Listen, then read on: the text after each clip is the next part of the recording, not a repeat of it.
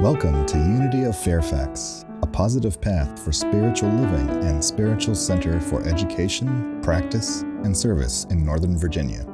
We hope you find inspiration in this week's message.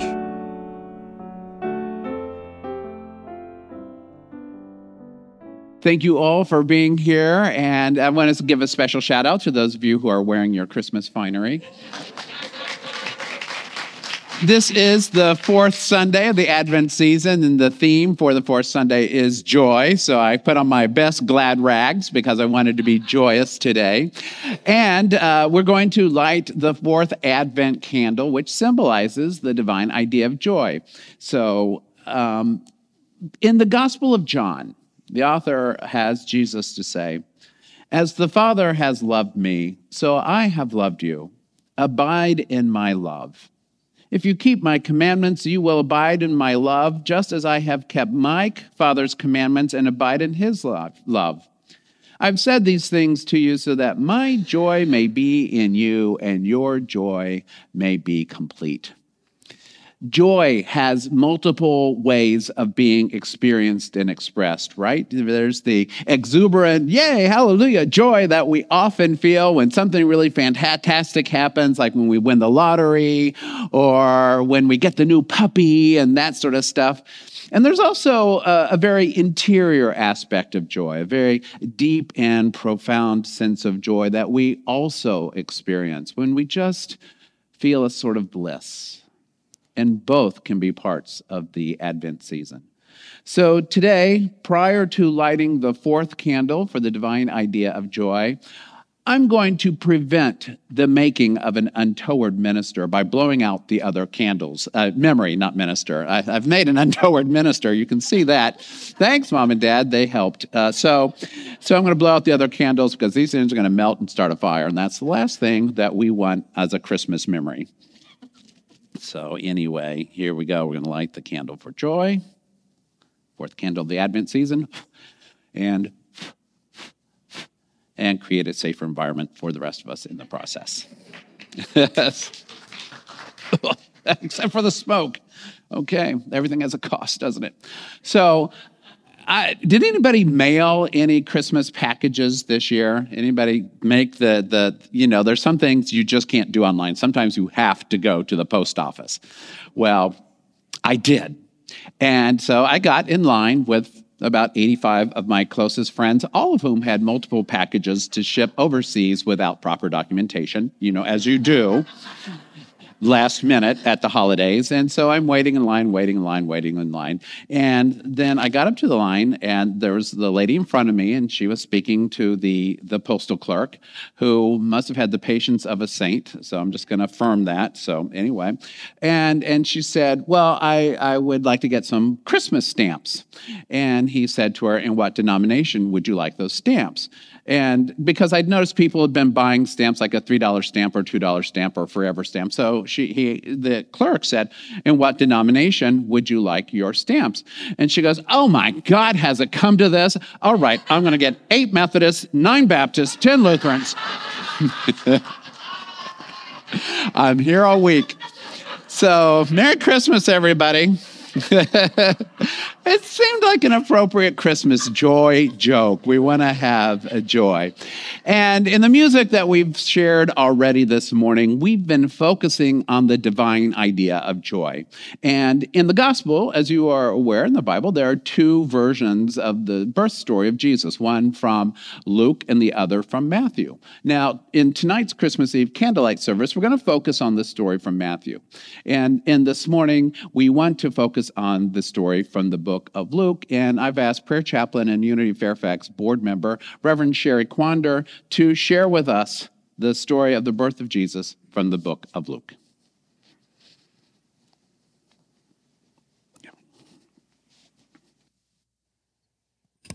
Good morning and Merry Christmas all.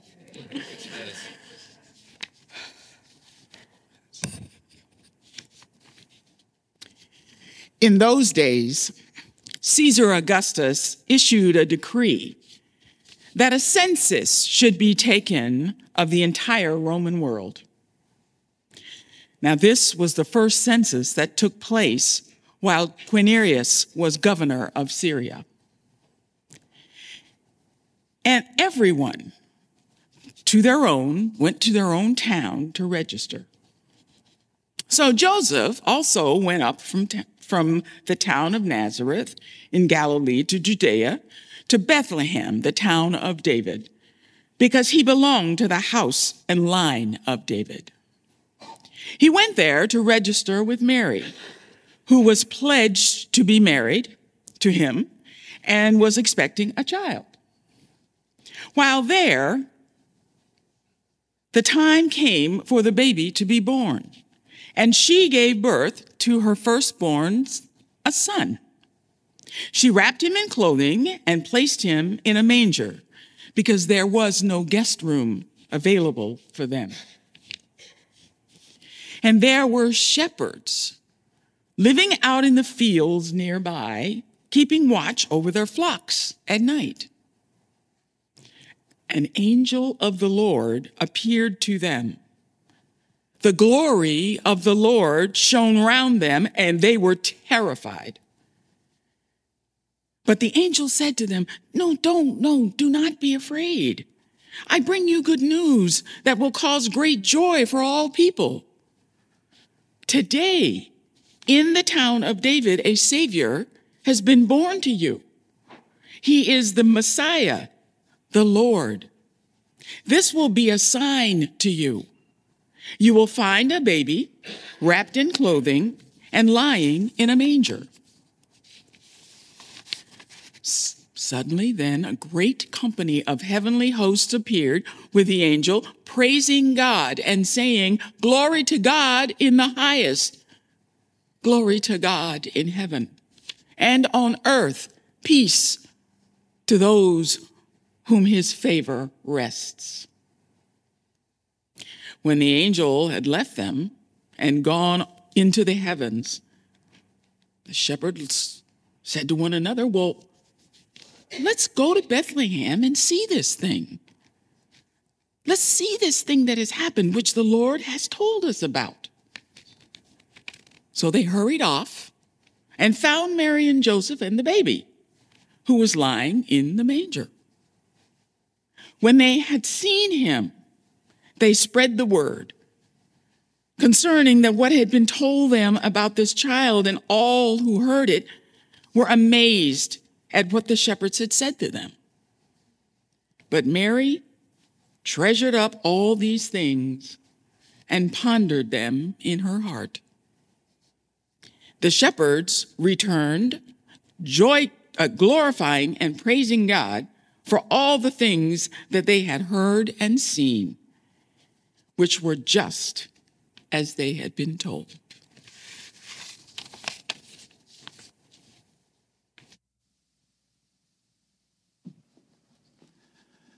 Thank you, Reverend Sherry.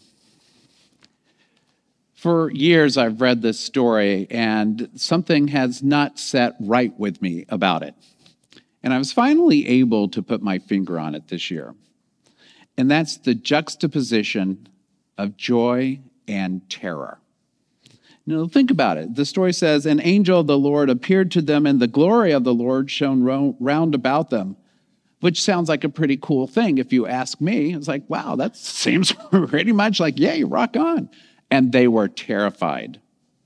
But the angel said to them, "Don't be afraid, for I'm bringing you news that will be of great joy." Terror and joy in the same sentence. Well, from a scholarly point of view, scholars point out that the fact that it might be pretty terrifying just to see an angel in the first place. Some folks have more experience with this sort of thing than others. But if this is not your normal everyday experience, it might be kind of shocking to see. And besides, what does an angel look like anyway? You might have an angel image in your mind, maybe from the classical paintings, a beautiful figure, never with an ounce of extra fat and wings and looking very beautiful and all that, unless it's a little cherub. But the text doesn't say what this angel looked like.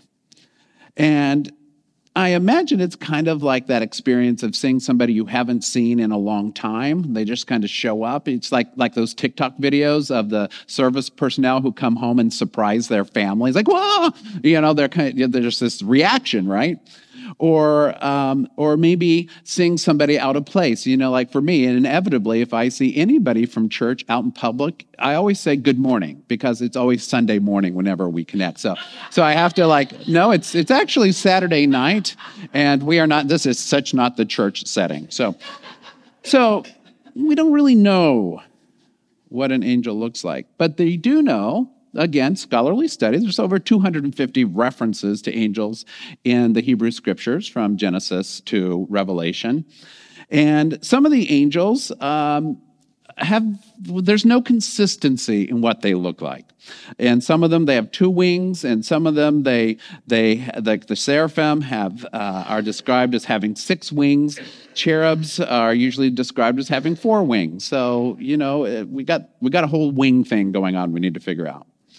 And sometimes angels are even recognized at all. But I will tell you, in my own experience, the angels that I have most connection with inevitably have 4 legs, a tail, and a wet nose. Those are my favorite sort of angels. Because angels bring messages.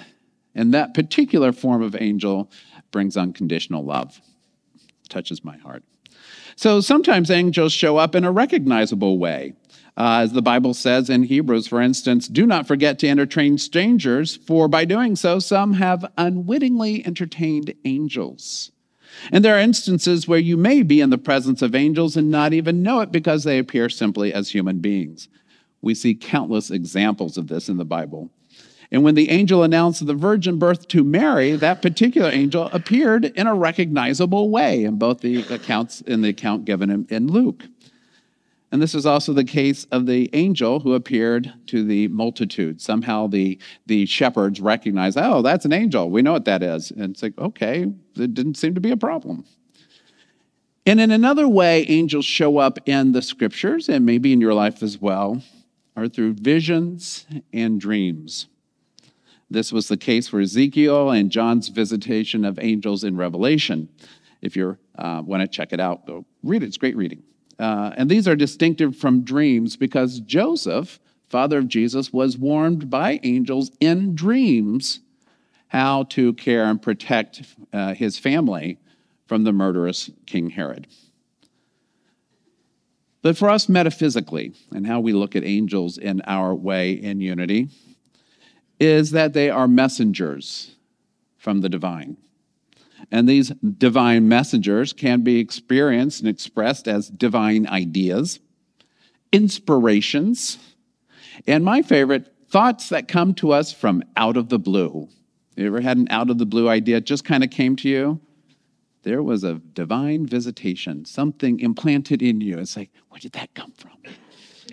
Yes, that's one way to look at angels.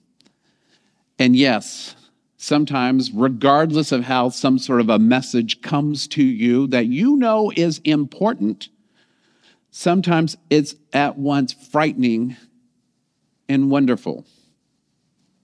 Let me explain a little bit. Have you ever had the experience of hearing something or seeing something and found yourself feeling afraid to believe it was true?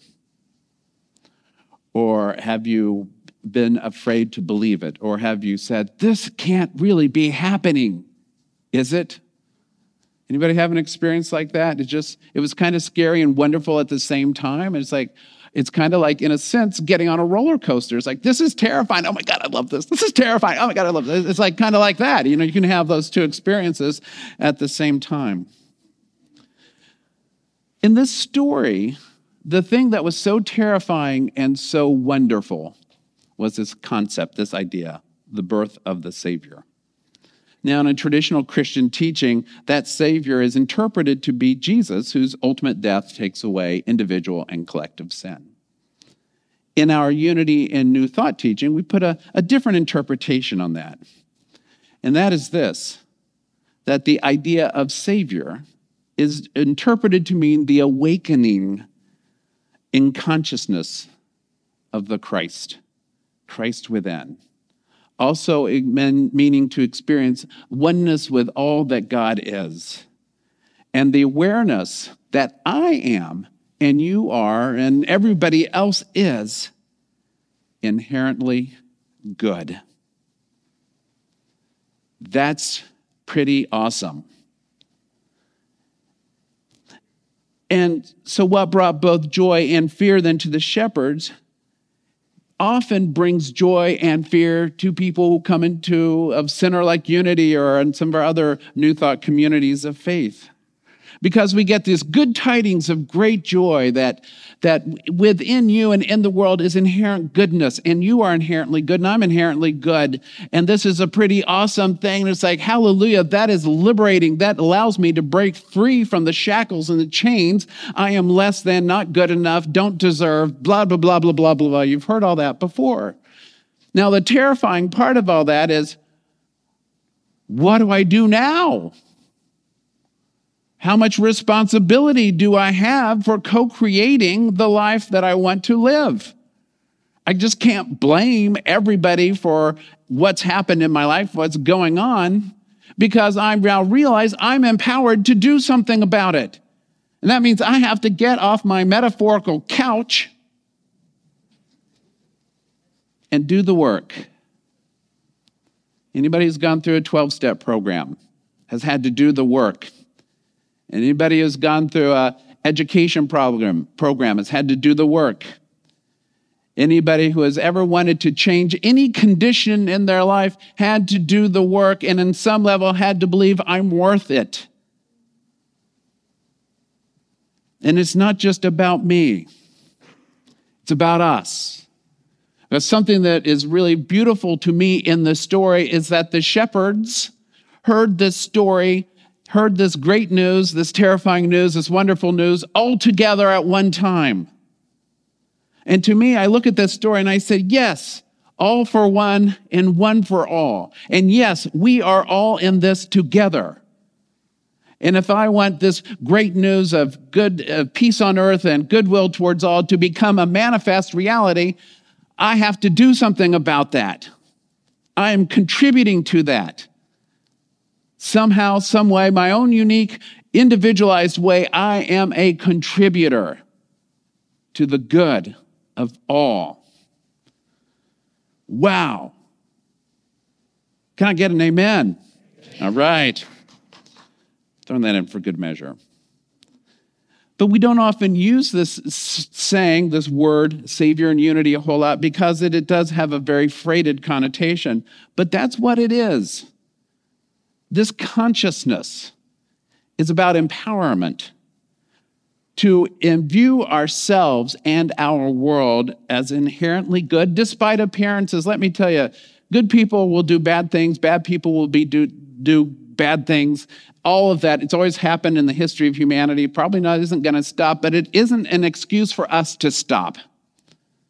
It is simply a call for us to remember who we are and contribute, and not sell ourselves short.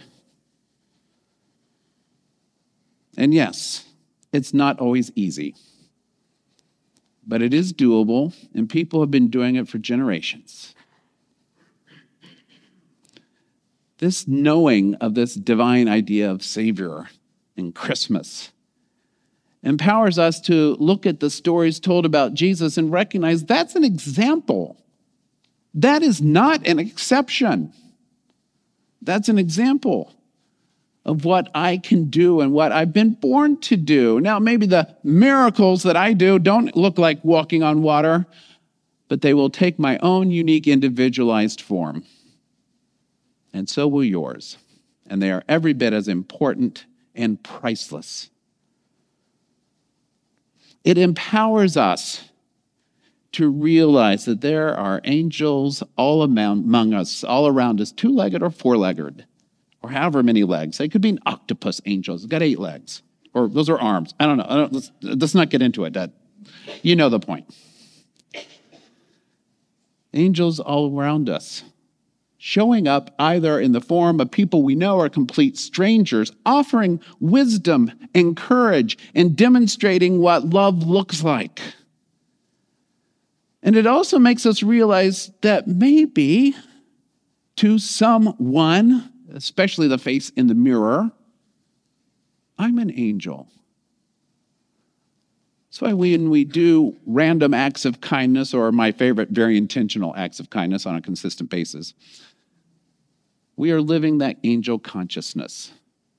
We are demonstrating what it means to live peace on earth, goodwill towards all. Everybody can do something, and who knows? I bet all of us can tell a story about a complete stranger who helped us or said something at the right time and the right way that left an indelible mark.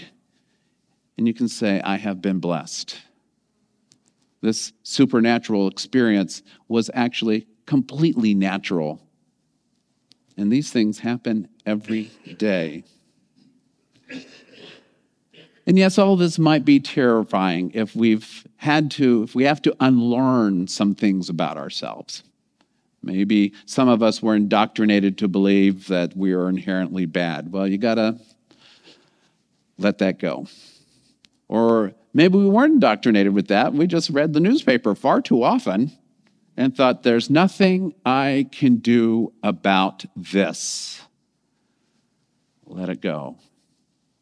If you're breathing, and you're thinking, and you're praying, and you're speaking, and you're acting, you're doing something about this. And it matters, and it's important, and it is making a difference. I first entered a Unity church in November of 1989. I had graduated from college and moved to Wilmington, North Carolina, 1,000 miles away from home, away from really anybody I knew. I had just somehow, by fluke, also known as Kismet and a divine appointment, landed in a job there at a wonderful place that I hated for the first 2 years. But in that, well, that's a different talk for a different day. But in that time, a friend took me to Unity, and I remember my first Christmas in that center, because for me, basically Christmas was a secular holiday. And it's lovely, but I got involved, and I heard my minister tell about this idea of honoring the birth of Jesus in the world and recognizing that birth and rebirth of Christ consciousness in us, and having this holiday be for us a reminder of who we all truly are, our goodness, our oneness, our capacity to be peacemakers and healers in the world. And I sat there and I thought, and I'm sure I was drooling because I hadn't really heard that before. And I was welcomed into a community that saw that for me. A young man who was frightened and trying to begin to make his way in the world and figure out who I am and how the world works and all that. And I was terrified and overjoyed at the same time. I also realized I was home. So I remember sending him a Christmas card and writing in there about how truly profound it was for me to understand that this idea of Christ was born in the stable of my heart, and that the love that God is included me 100%, and that I could be a vessel and share that love with others, that I could be saved from my error thinking about myself, about the world. Well, clearly it made an impact. Here I am, Unity minister wearing a silly suit on Christmas Eve. But I sent him a note, and protecting my identity, he read it in Sunday service. And I thought to myself, I've been seen, and I matter. Whenever we'd go back to Wilmington, I'd always visit with Reverend Renee. And this summer, he made his transition. And it was a complete honor to be invited to officiate his celebration of life. And I can say beyond the shadow of a doubt that the angel who told me about the good news for all the world had human form. So I dedicate this service and this message today to my spiritual teacher, Reverend Renee Perret, an angel who still speaks to me in the stable of my heart. Merry Christmas, everyone.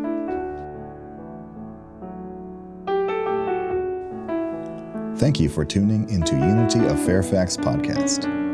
You're welcome to join us live in Oakton, Virginia, every Sunday at 11 a.m. or view our live stream services from our website at unityoffairfax.org. We appreciate your donations to support this podcast to make our message of positive, practical spirituality more accessible to all. See you next time.